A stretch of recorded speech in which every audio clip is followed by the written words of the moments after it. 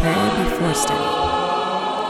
Ineffable Creator, who from the treasures of your wisdom have established 3 hierarchies of angels, have arrayed them in marvelous order above the fiery heavens, and have marshaled the regions of the universe with such artful skill. You are proclaimed the true font of light and wisdom, and the primal origin raised high beyond all things. Pour forth a ray of your brightness into the darkened places of my mind. Disperse from my soul the twofold darkness into which I was born, sin and ignorance. You make eloquent the tongues of infants. Refine my speech and pour forth upon my lips the goodness of your blessing. Grant to me keenness of mind, capacity to remember, skill in learning, subtlety to interpret, and eloquence in speech. May you guide the beginning of my work, direct its progress, and bring it to completion. You who are true God and true man, who live and reign, world without end. Amen.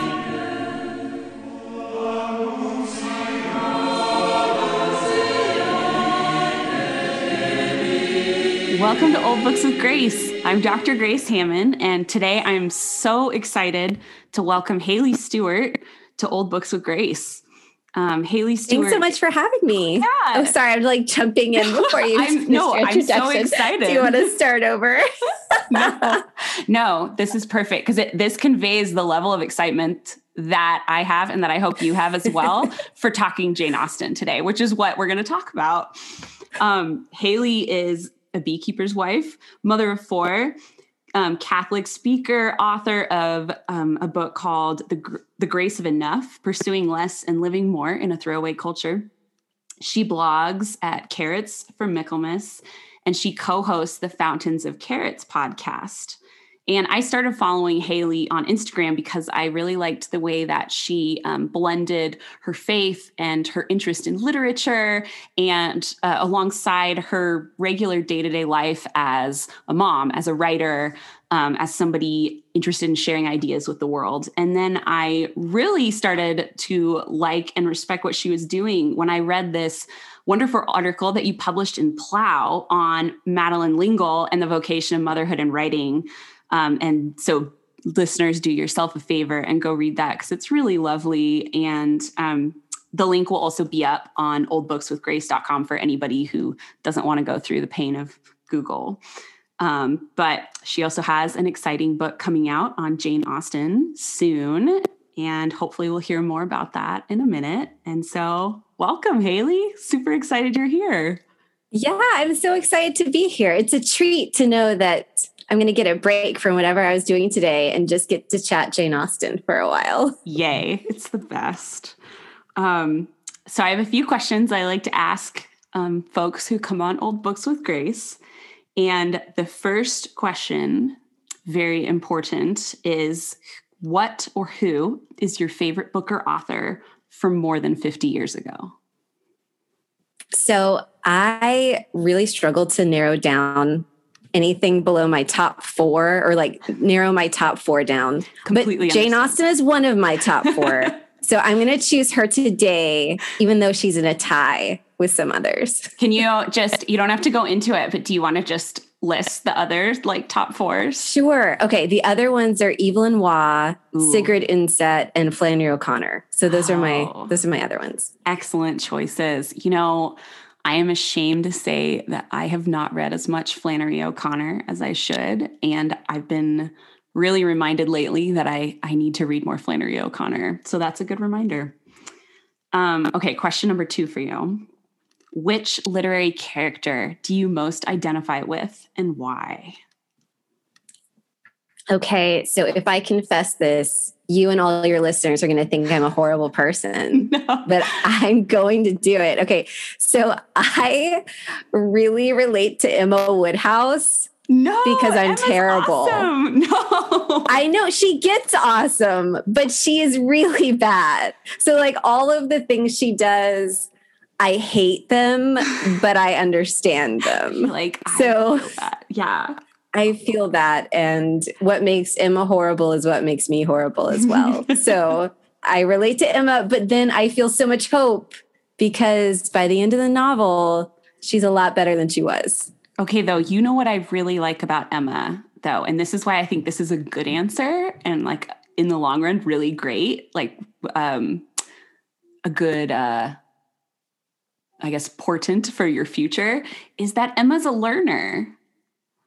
That's what I like so much about her. She's a learner and she has this wonderful learning experience that I think that's a great character to be like. Yeah, she does. She gets better. She's able to hear people. Not at first. No. First, she's completely oblivious. But I think also a lot of her growth is connected to the people around her. Yes. Being patient with her. Absolutely. And then because of that, she trusts them. Mr. Knightley in particular, she trusts his opinion. And so she's able to hear his rebuke. And that's kind of the turning point for her. She's able to see everything more clearly after that. Yes. Yeah, I love that too. I think stories that depict relational learning are some of my favorites. Austen obviously is a master of that, but I've also always loved like Little Women by Louisa May Alcott and some of those other like Jane Eyre by Charlotte Bronte, just Anne of Green Gables. These relational learning novels, I just think are so wonderful. Yes, I agree. And I've always thought of Austen that way, but I hadn't really thought of how important that is in Anne of Green Gables. And that's so true. I mean, because Anne's learning all the time. Yes. She's always making mistakes in learning, but thinking about everything that Marilla learns from her relationship with Anne is, I think, reading the books as an adult, especially after being a mom, I am so much more drawn to like the maternal characters, which Marilla is like not necessarily maternal, but she becomes maternal. Yes. And all of that journey is now like, I have to like stop and collect myself when I'm reading it aloud to the kids because Marilla like has a touching thought that of course she never shares with anyone, but you get to know it as the reader. And I'm like, they're like, are you okay, Mom? And I'm like, yes, I'm just collecting myself because Marilla's feeling something right now. Marilla's feeling feelings and so am I. We're all feeling feelings. I know Marilla though is, I mean, to go off on an Anne of Green Gables tangent, Marilla is, I think, a very touching character. Like she has this hardness and then she just is melting and you see that melting. And there's something that is so sweet about that and so genuine to the process of motherhood. Or at least I relate to that. I'm not, I wouldn't have called myself a very tender person. I was much more of a, I was much more of a, like, I hate the dichotomy between reason and emotion. I don't think it's really real, but that would have been the way that I tended more was I was more like reason oriented and stuff. And I feel like motherhood has opened my heart up so much. And we do see that in Marilla. Totally. And I love that. Yeah, it gets you. Something about when she's tender, it hits you the same way as like when Professor McGonagall has like a little tender slip up, you know? Yes. And you're just like, oh man, it just gets me. It gets me. I wonder, actually, that's funny because I've never thought about those characters in the same breath before, but they are very similar. Very similar. They are. They're like and like dragon their mother. Hairstyle. Yes. They're like slicked back, like tight bun in the iron gray hair. And I wonder if J.K. Rowling had Marilla in mind when she was writing McGonagall. Yeah, I wonder. Maybe subconsciously. Maybe. I like that. Speaking of motherhood, one of the questions I had for you before we get into Jane Austen that I would love to hear your thoughts about, especially since this is a personal question for me as I'm figuring out my my whole life setup is ever since I read your article on Madeleine L'Engle and motherhood and writing, I'd love to hear more of your thoughts about how your vocations of writing and motherhood intersect and how you see them working together, how you balance them. They're not in competition with one another. They are truly two sides of the same coin in a sort of way. That might not be the best metaphor, but I'd love to hear more of your thoughts about that.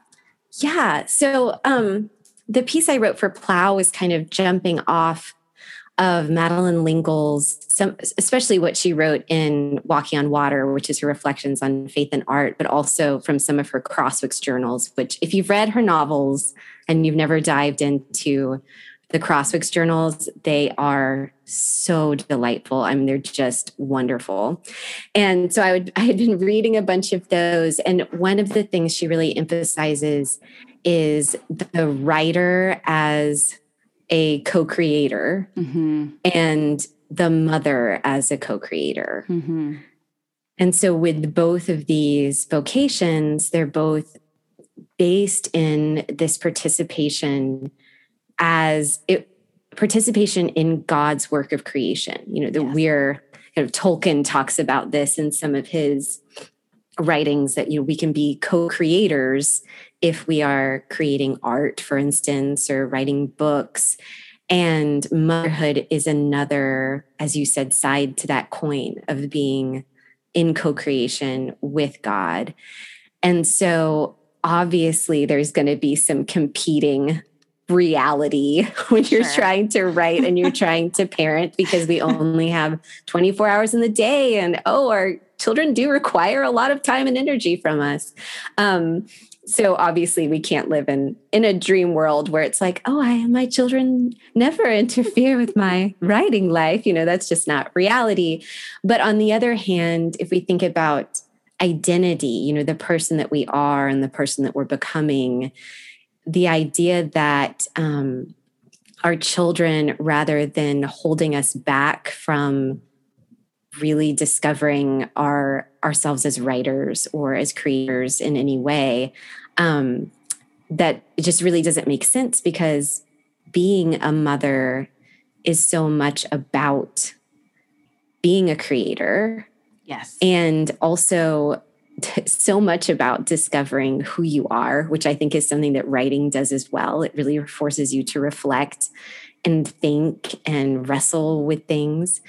And so I found for myself that I started writing when I became a mother. I'd written stuff in college, but I never felt like this is my vocation in any way at all. Yes. And then after becoming a mother, I felt like I had all of this creativity pent up in my system, and I wanted to be able to communicate what this new experience was like of becoming a mother. And it just poured out into writing. That's the venue that I found to start to wrestle with what I was experiencing and try to, imagine what this was going to be like. And so for me, my experience as a mother has very much, rather than squelched my creativity, has driven it. Yes. And I find myself always, reflecting on what I'm learning as a mother and trying to put it into words, and then also gaining so much energy from the creative spark of getting to write that I can then bring back into my parenting. I find that if I don't get to write, then I really struggle as a parent to have the energy and feel like I have my head on straight to really be attentive to my children and really be a good mom. And so, I think they're very much two sides of the same coin and really connected. And I think it's so important to let ourselves be creators in both ways, whatever ways we're being called to, and not feel like one or the other is tearing us away from the thing, because the thing is participating with God. And, I love that. And so there's one big thing, really. Yes. And I think that this is actually a pretty countercultural message, because I feel like at least I was in academia for a long time, and I was both implicitly and explicitly basically taught that these things took away from one another. They didn't add to one another. And as you said, in a practical level, yes, there's only a certain amount of hours a day. There's only a certain amount of time that your brain is fresh, that you can focus on writing, or that your heart is ready to be fully attentive to your children. And that itself is a balancing act. But to fully claim that those acts of co-creation as working in tandem together to make you both a better writer and a better mother, and that they don't detract from one another. I just think that's so important. And I think, and it's not like a silly Sheryl Sandberg, like, you can have it all, lean in, because that's not the full truth either. And anybody, as we know, anybody who is really just like, pile it on top of my life, like, I'll just keep adding and keep leaning in, you will get burnt out. But that there's this aspect of when you're working to love God in the multiple vocations in your life and working to learn and be transformed by love, it is this beautiful blended process. And so absolutely. And I think really what I saw in Madeleine L'Engle's life and what I see in my own life as far as how she made that happen is that she wasn't doing it all. Yes. She was very much a team with her husband. Yes. And her getting to write was his priority. And him getting to act was her priority. And then their children were both of their priority. Yes. And so seeing, like, if we don't have that kind of support, then pursuing these multiple vocations, like it really falls apart. It's so hard. And so I think that to support women and support mothers specifically in being creators, we should expect for them to have the same kind of support that men have to be fathers and creators as well. I think that's just very, very important. And that is countercultural as well. Definitely. But I hope is shifting a little bit. I hope so too. And I have hopes about that, but it is hard. And I think it's hard. I think that's even hard sometimes in Christian circles, both Protestant and Catholic circles, that sometimes you can meet resistance in unexpected ways to the idea of women being as supported in these outside of the family endeavors, even though it actually isn't outside. It's all still contained within it, but it doesn't look the same as it has in the past necessarily. And so that's why I think honesty and examples like Madeleine L'Engle are so helpful as we begin to conceptualize something that looks a little different. And that's hard to do. But speaking of the intersections of family and literature, one more question before Jane Austen I have for you is, what books have you enjoyed reading with your kids lately, and how do you incorporate older literature into daily life with them? Yeah. Well, right now I'm actually reading, I was going to say a newish book, but that's just dates me, because we're reading the Harry Potter series with my kids. And I think of them as like, they just came out. I was just at the midnight book opening at Barnes and Noble. Oh, those are the best. Except you had to be careful because sometimes people would scream out the spoilers, like driving by. And I remember those days. So that's what I'm reading right now to them. Fun. Daniel's reading Lord of the Rings. Oh my gosh, dreamy. Which is, so good. But something that I have been reading to them lately, I guess we read it and then they've been listening to the audiobook because they got really into it, is The Secret Garden by Frances Hodgson Burnett. And I had just forgotten how good it is. Yes. It's so good. It's so beautiful. The characters are just fantastic and funny and quirky. They're so weird. And the themes in it are just so beautiful. And so it's been fun seeing my girls especially fall in love with that one as much as I know I did as a little girl. And I've realized as I reread it with them, I realized how influential it was on me as a child. Totally. I was like, oh my gosh, Dickon was my first crush. He was so cool. And that's probably why I married someone who loves animal facts and is like, hey, do you want to hear something about bats? And I was like, yes, marry me.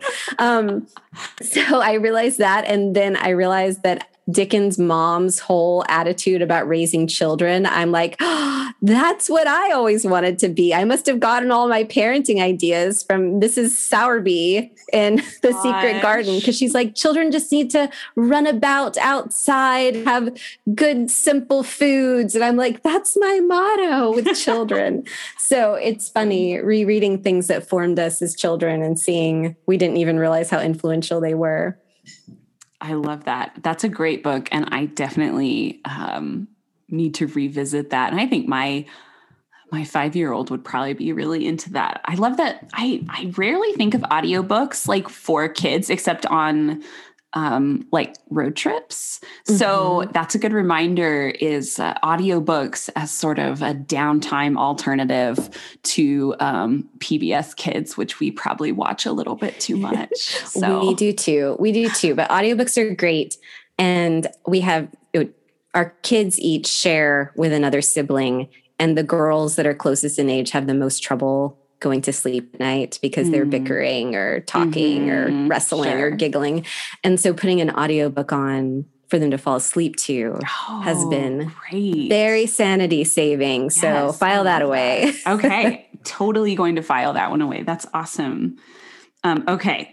So now on to the reason why we're both here, the amazing, incomparable Jane Austen. And I would love to hear about your work on her and the book that is in process right now. And just tell us what you're working through with her right now. Yeah. So I finished edits on it. It's with the copy editor. So I'll get the publisher's final proofs in a few weeks, just a couple of weeks. But the book's working title is Jane Austen's Genius Guide to Life on Love, Friendship, and Becoming the Person God Called You to Be. So it's basically set up with Jane Austen kind of as our Virgil to Dante, but we've got Jane Austen and she's our guide. Excellent. And life coach. And so we walk with her through each of the 6 published novels and go examine one particular vice and its corresponding virtue to develop. So following one character in particular from each book and seeing how Austen's moral philosophy really shows us how to live the good life and kind of shows how we develop virtue and what helps us find virtue, and how cultivating virtue helps uncover the person we were always made to be, makes us more ourselves rather than a cutout, cardboard cutout person. It's really bringing us to life. Oh, I love that. And I love how in your description of that, you bring out this idea that I think people often have a misconception about the virtues, that they are meant to turn you into a cookie cutter, cardboard cutout person, that they look the same. But in fact, the more that virtues are practiced in individual lives, the more kind of individuated a person becomes, as well as part of a community. So I'm really looking forward to seeing that in action, because I think that one of the best ways to really see and envision what virtue looks like is in a narrative and in the life of a person in narrative. And so I think that's fabulous. Can you give us like a sneak peek of one of your virtue pairings with a character? Sure, absolutely. So maybe I'll do Emma, because she's my girl. So in the Emma chapter, we go from the vice of selfishness, which is what Emma really struggles with, a daughter of pride. It's connected to pride.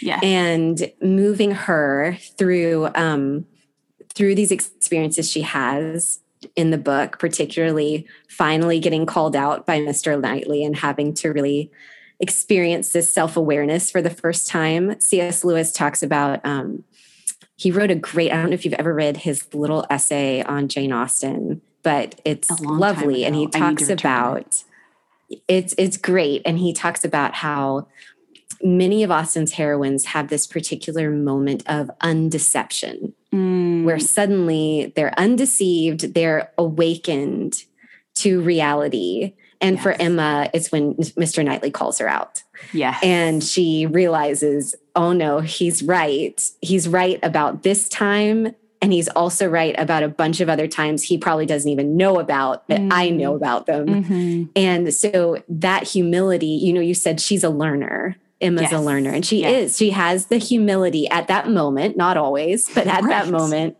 she has the humility to hear him and then develop compassion. And she has the compassion to be able to imagine other people's experiences and imagine other people's feelings and what they want and what has hurt them, which is not something that she had developed before that. She did not have this moral imagination of empathy. And so as Mr. Knightley is rebuking her for the way she's treated Miss Bates, she starts to imagine how Miss Bates feels, Miss Bates' life, and how painful that must have been. And so she starts to develop this compassion, suffering with, and imagines someone else's pain, and through that wants to then make it right and remedy the pain that she caused. And then she wants to do that in other relationships. It's kind of a snowball effect where she realizes she was wrong there, and then she wants to fix things with Jane Fairfax. She wants to fix all of these relationships because she's seeing clearly now. She's like put on glasses that she can now see the world and see herself, and then do what's right from there. And so that's just one example of, moving from selfishness through humility to compassion. Humility is kind of always the key to cultivating any of these virtues. Yes. And so for Emma, that's her little journey. Yes. Fun fact about me is that my doctoral dissertation was on humility in medieval English literature as the gateway to all learning. Actually, if you don't have the ability to admit that you don't know something, then you will never be able to learn. And that act of admitting a lack or admitting a need, and this could be positive, negative, whatever, but how that is the foundation of humility and the foundation of all learning, and how much medieval people thought about that. And so I'm just geeking out with excitement hearing you talk about the role of humility for Emma and the role of humility as this eye-opening, transformational virtue that leads into really, really key relational virtues like compassion, mercy, empathy, seeing others for who they are and for what they're suffering, and not just as annoyances at a picnic. Right. Right. And it's fun to see, Austen, I think we have this misconception that Austen has a kind of formulaic style to her novels. This happens and someone needs to get married, and something happens and at the end everyone gets married. We have this sense. But her heroines' journeys are all very different. Yes. And then two of them don't really have internal work to do. Yes. They have circumstances working on them. And so that's interesting, because to go on the journey, it's someone else has to go on the journey to be ready for two of the heroines. And that's kind of fun. That's fun too, because Austen's male characters are just as rich and developed as her female characters. And I think that most authors have trouble writing both sexes so layered as Austen does. Can I guess who you're talking about? Yes, please do. Are you talking about Edmund Bertram and Captain Wentworth for the other two? I am. Absolutely. And that was fun too. I feel like the Austen men don't get written about as much as the Austen women. Oh, so it was fun to kind of dive into those guys and follow their journeys. Oh, I love that. Yes. And I actually think that I've become more and more convinced the more I read Jane Austen, and I'm just such a fangirl. And don't get me wrong, I love film adaptations and all that as well. However, I've become convinced that the like romantic film genre has really done a disservice to her overall, where it has popularized her out. You know, everybody knows Jane Austen. Everybody can tell you about Mr. Darcy or whatever. But I think that, especially if you've never read an Austen novel before, or maybe read her when you were very young or something like that, you can overlook the real complexity and depth of insight that she has into human character that is central in every single one of her novels that you can miss if you just know the romance side of her.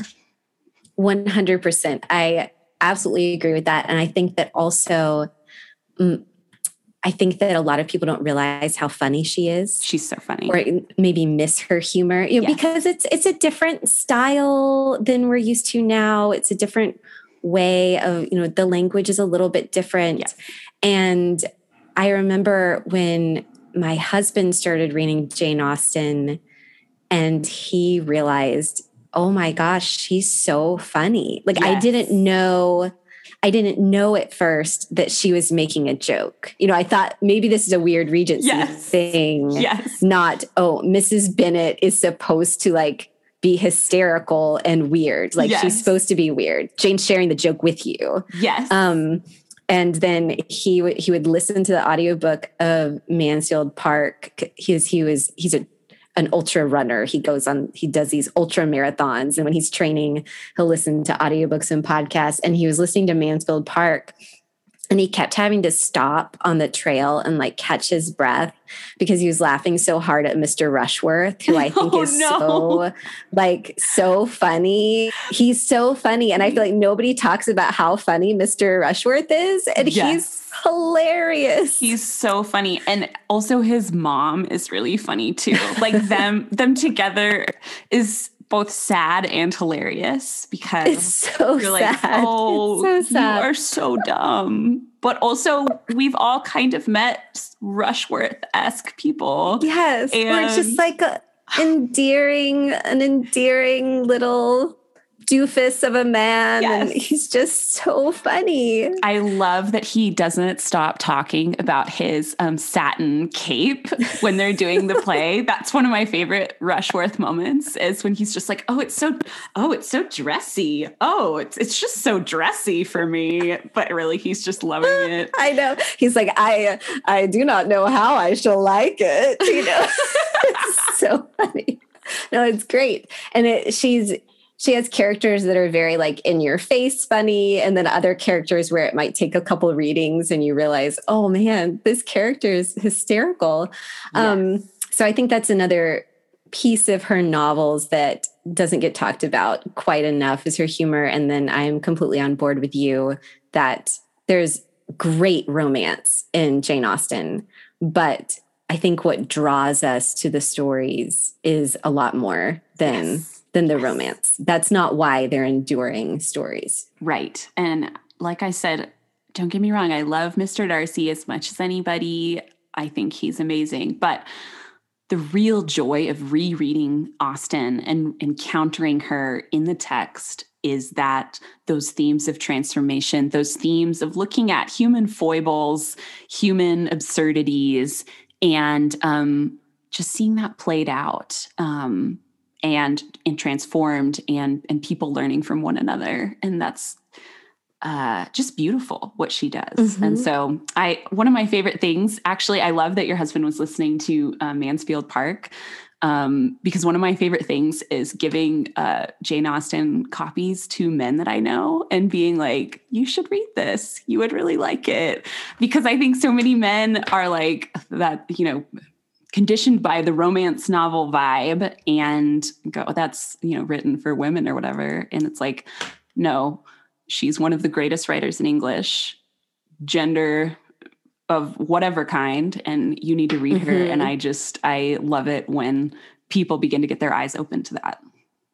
I love that too. And I realized I listened to this great keynote at one of the JASNA conferences, and it was by Dr. Cornel West. You introduced me to that, by the way. Okay. You posted about it on Instagram, and I didn't listen to it. I read the text of it.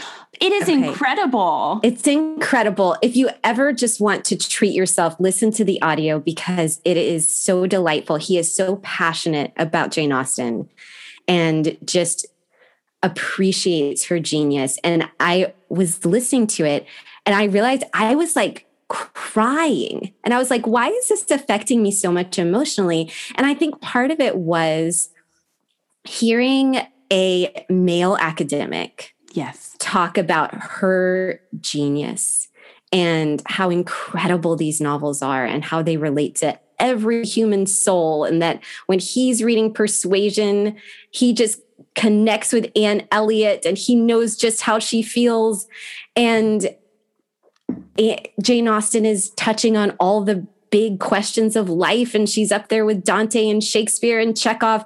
And I realized it was so emotional to me because Jane Austen is so often dismissed as you said, kind of the romance writer for women. This is books for women. And it's, of course, a gendered thing where it's like a woman writer doesn't talk about great things. She talks about small things. And so therefore can't do this kind of big, like she can't do a Dante. She can't do a Shakespeare thing. She can't do Chekhov, whatever. But in fact, her methodology is different, but it's those same giant questions. Yes. And so just hearing her get the appreciation she deserved, I felt like was emotionally moving to me because I felt in some way like connected to her, like affirmed as a woman and as a writer, because she is sharing these experiences of the journey of the human soul through the eyes of a woman and through these more domestic scenes. And to have someone see it and say, yes, this is genius. Everybody should read it. It meant so much to me. So on my bucket list is I want to get to have a meal with Dr. Cornel West and just talk to him about Jane Austen. Because if I'm having a bad day, I will just listen to that talk because he is so pumped up and it just makes me so happy. Oh my gosh. I love that. It's so wonderful. And yes, and please, I will reiterate for any of you listening or watching, go and read it or listen to it because it is 100% worth your time. And it's a very powerful articulation of Jane Austen and what it means to be human in her works and just in general. So it's so good. And really, it's going to pump you up to read any kind of great literature. True. Because it's really him celebrating the power of stories. Yes. For making us the people that we should be. And so, yes, everybody listen to it. Yes, absolutely. Okay, here's a question for you. I know I've just been sort of ragging on film adaptations of Austen, but I still always like to know, I'm very nosy, what is your favorite adaptation of Austen? What do you think has been the most well done? Oh, gosh. Okay. I don't think I can narrow it down past two. So I'm going to give you my top two. Great. So one is the 1995 Pride and Prejudice miniseries. I mean, if you don't answer so that, good. There's something wrong, right? That has to be up there. So good. It's so great. And because it's long, they can really put all it in. It's so faithful. It does real justice to a lot of her tone, which is amazing and so hard to do. Yes. So that one is great. And then the other one that I love, it's not quite as faithful because it's just a feature length film. It's an hour and a half or something.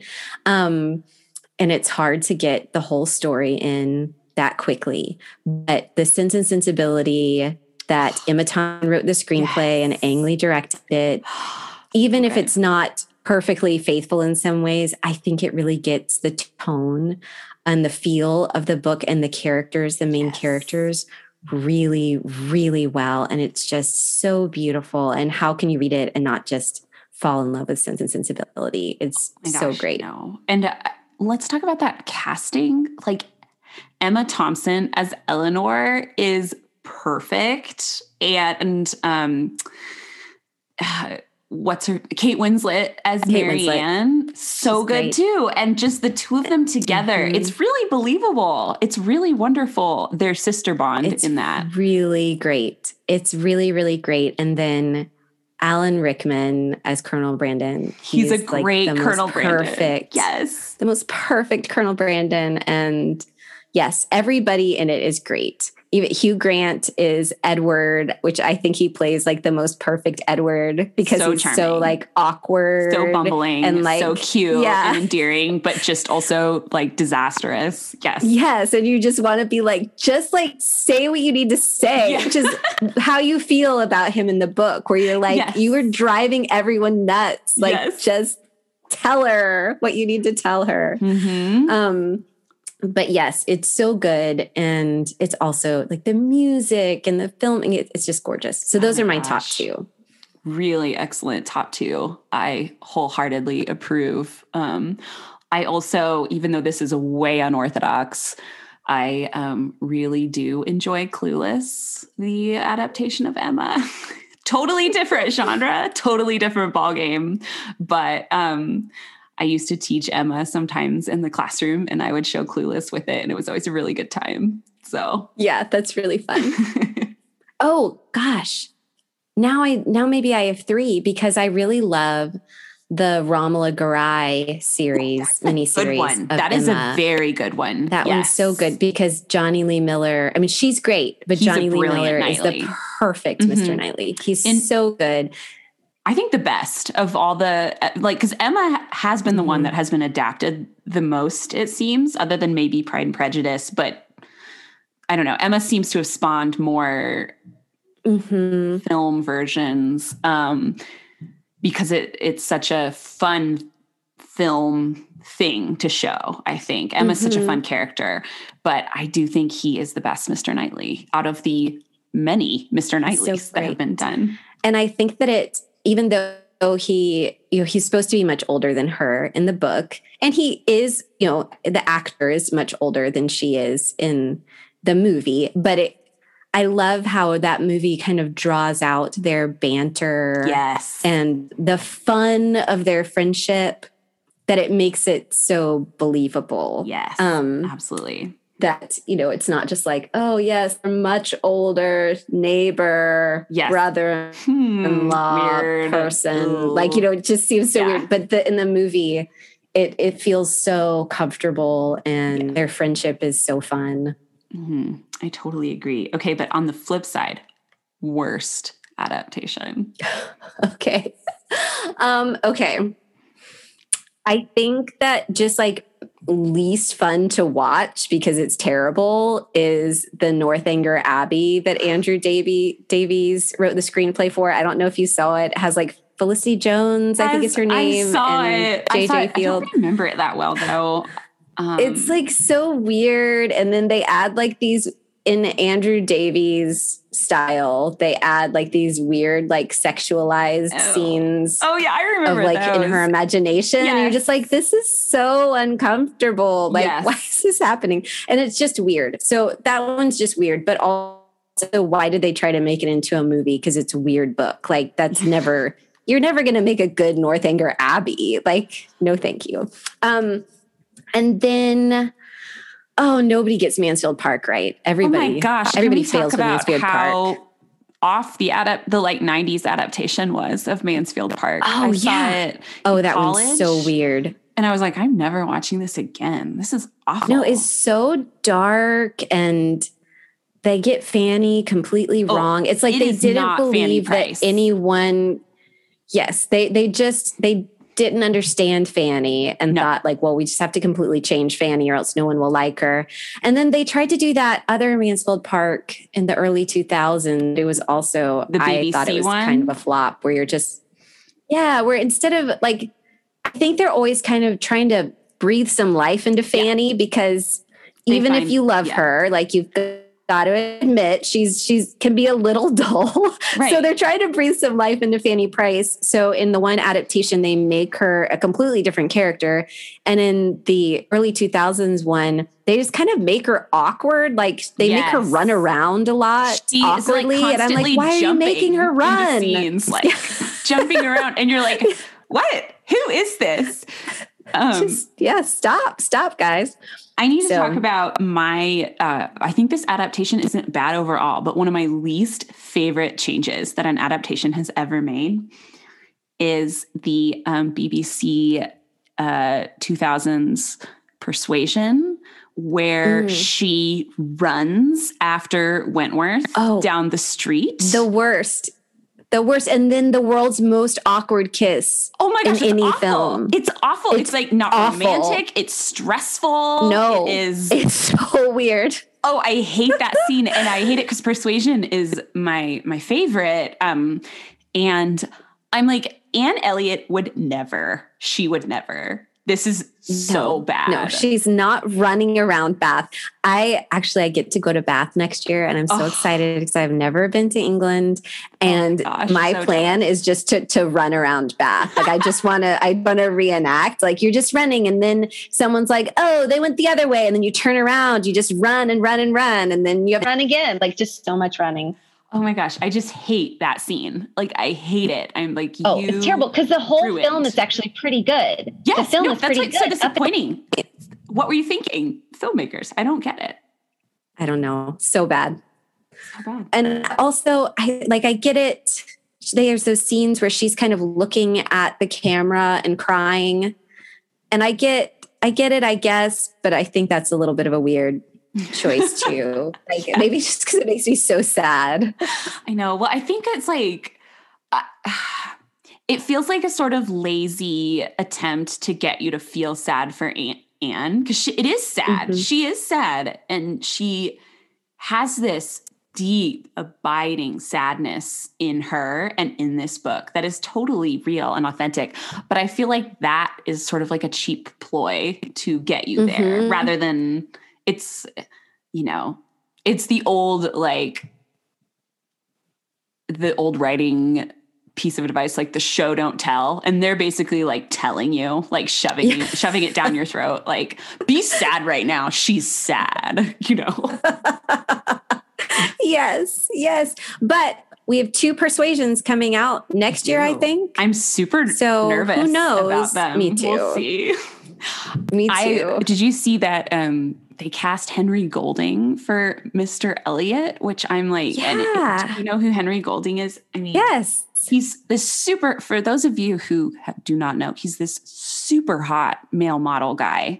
And I'm like, okay, Mr. Elliot, really? Like, I know he's supposed to be like decent looking, but this guy is like very male model. And I'm completely confused by that, but we'll see. Maybe it'll be really good. I'm so confused about the casting for that one. And Dakota, oh my gosh, what's her last name? Johnson as Anne. I was also very surprised by because she is extremely beautiful. And Anne is supposed to be somewhat faded. So we'll see. Yeah. And I feel like the other 2 adaptations did that well. Where it's not the actresses are not haggard or repulsive, but they're not like beauty queens. And I appreciate that. Yes, absolutely. Okay. And we're beginning to get close to the end here, but I have one thing that since we've gotten to have fun talking Jane Austen, have fun thinking through Austen and her value for us as readers today, I do want to indulge myself a little bit by going back to some of my medieval roots. And so Haley right now is leading a book club for the Catholic organization Word on Fire. And they're currently reading Julian of Norwich, who, as many of you know, is my literary obsession. And so I wanted to hear from you how reading Julian of Norwich was going and what you make of Julian. Yeah, it's been so fun to read her because I read her for the first time in college, and my impression was that she's so weird. Yes. And I don't know what she's talking about. And she probably needed psychiatric care. And why did people keep just letting her write when she needed help? You know, this and I did think not I make can't sense even to me. tell you how many undergraduates have basically said something like that, like in the classroom where they're like, oh my gosh, this is really. Oh my gosh, this poor woman. So rereading her has been so fun because every little chapter, there's just so much in there, and it's so fun to wrestle with, Yes. especially in a book discussion, you know, trying to figure out what does she mean about God doesn't have anger? Yes. That she doesn't see anger in God. You know, how do we reconcile that with scripture and what we know about God? So we know that Julian is a faithful daughter of the church. So what does she mean by this?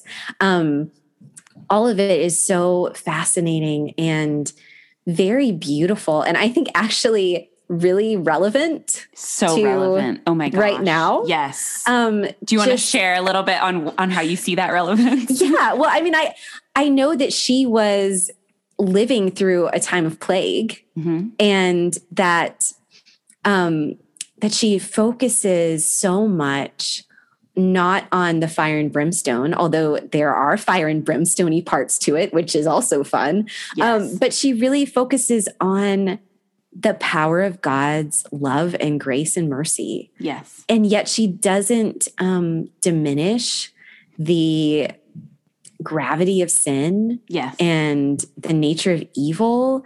She doesn't diminish any of that, but she keeps bringing it back to the attributes of God and his love and his mercy, and this idea that whatever is happening right now, there is almost this sense of what Tolkien calls eucatastrophe. Yes, I love this word.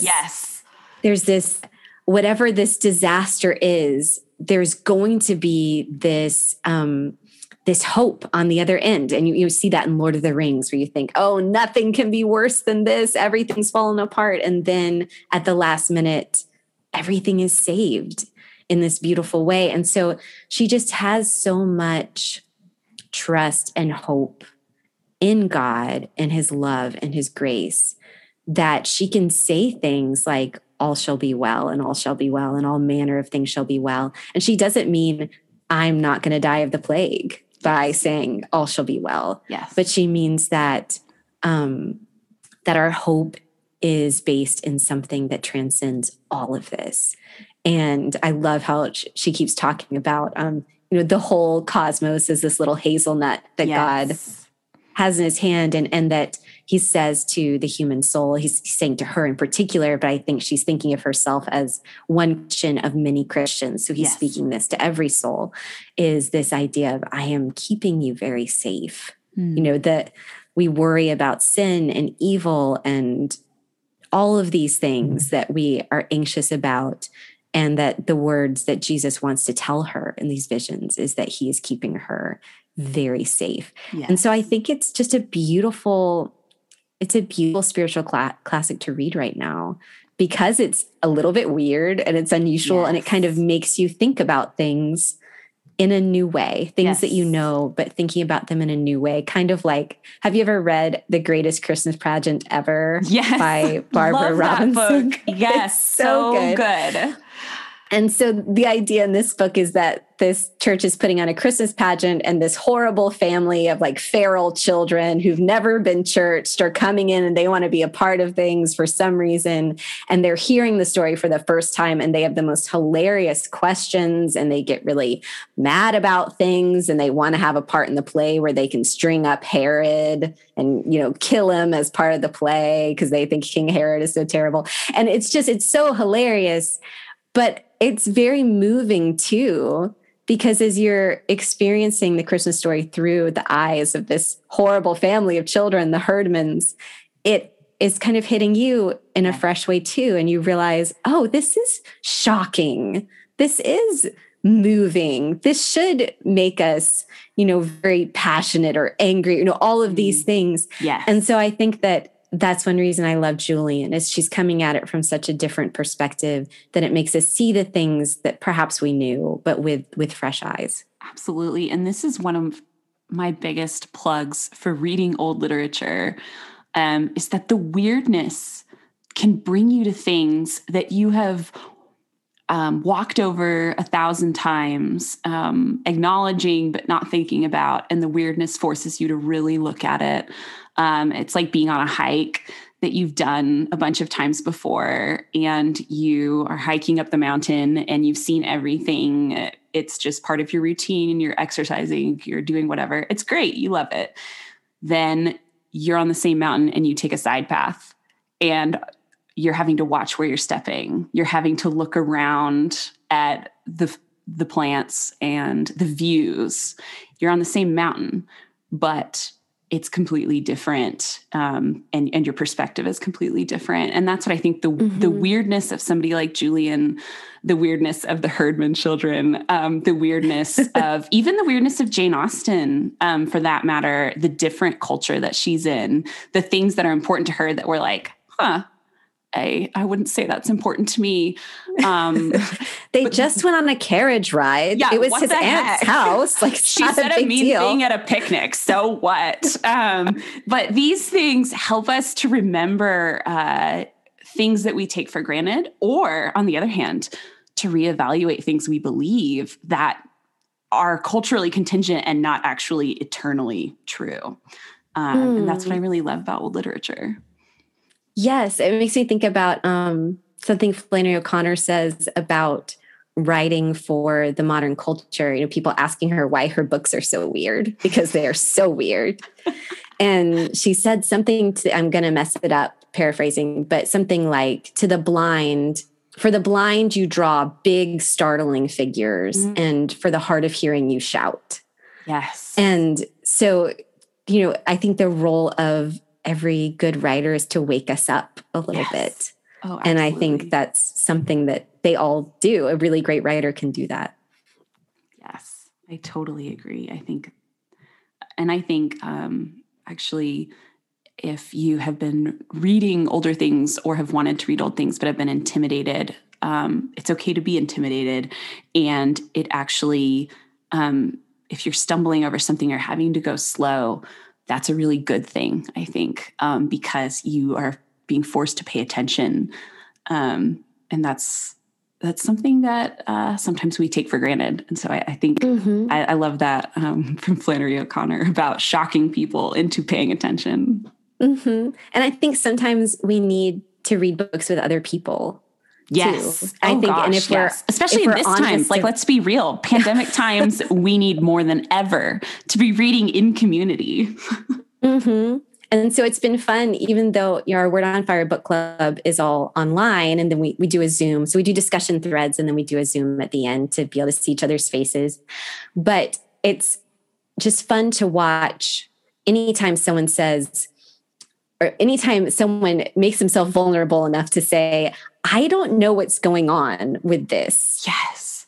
It's great because most of the other people go, oh, me too. Here's one thought I had, but I don't know. What does anybody think about this? If you're struggling with it, it's probably because that part's really tricky. And there's a lot there. Like, you need people to help you sort through it. Yes. So trust yourself and don't just smooth over it with like, I'm so embarrassed. Probably everybody else knows what's going on. Right. I mean, no, I bet they don't. Nope. Especially not when reading Julian and you're like, oh my gosh, this medieval anchorite. What is she talking about? Oh my gosh. She said one thing and then she said another, and yet she's acting like they don't contradict each other. I don't understand. Yeah, there's a method to her madness, but you can only get to it through conversation often. Yeah.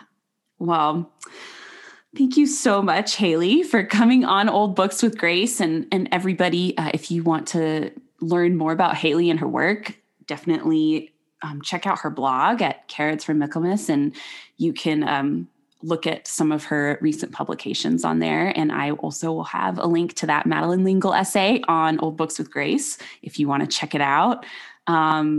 I've had such a good time chatting with you about all these old books. It makes me really happy. So thank you.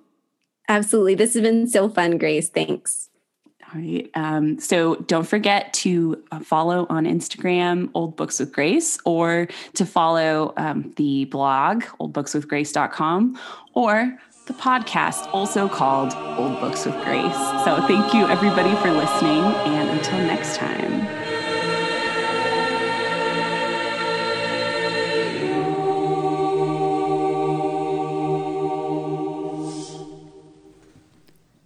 The prayer you heard at the beginning of this episode is from the Aquinas Prayer Book by St. Thomas Aquinas, translated and edited by Robert Anderson and Johann Moser, published by the Sophia Institute Press.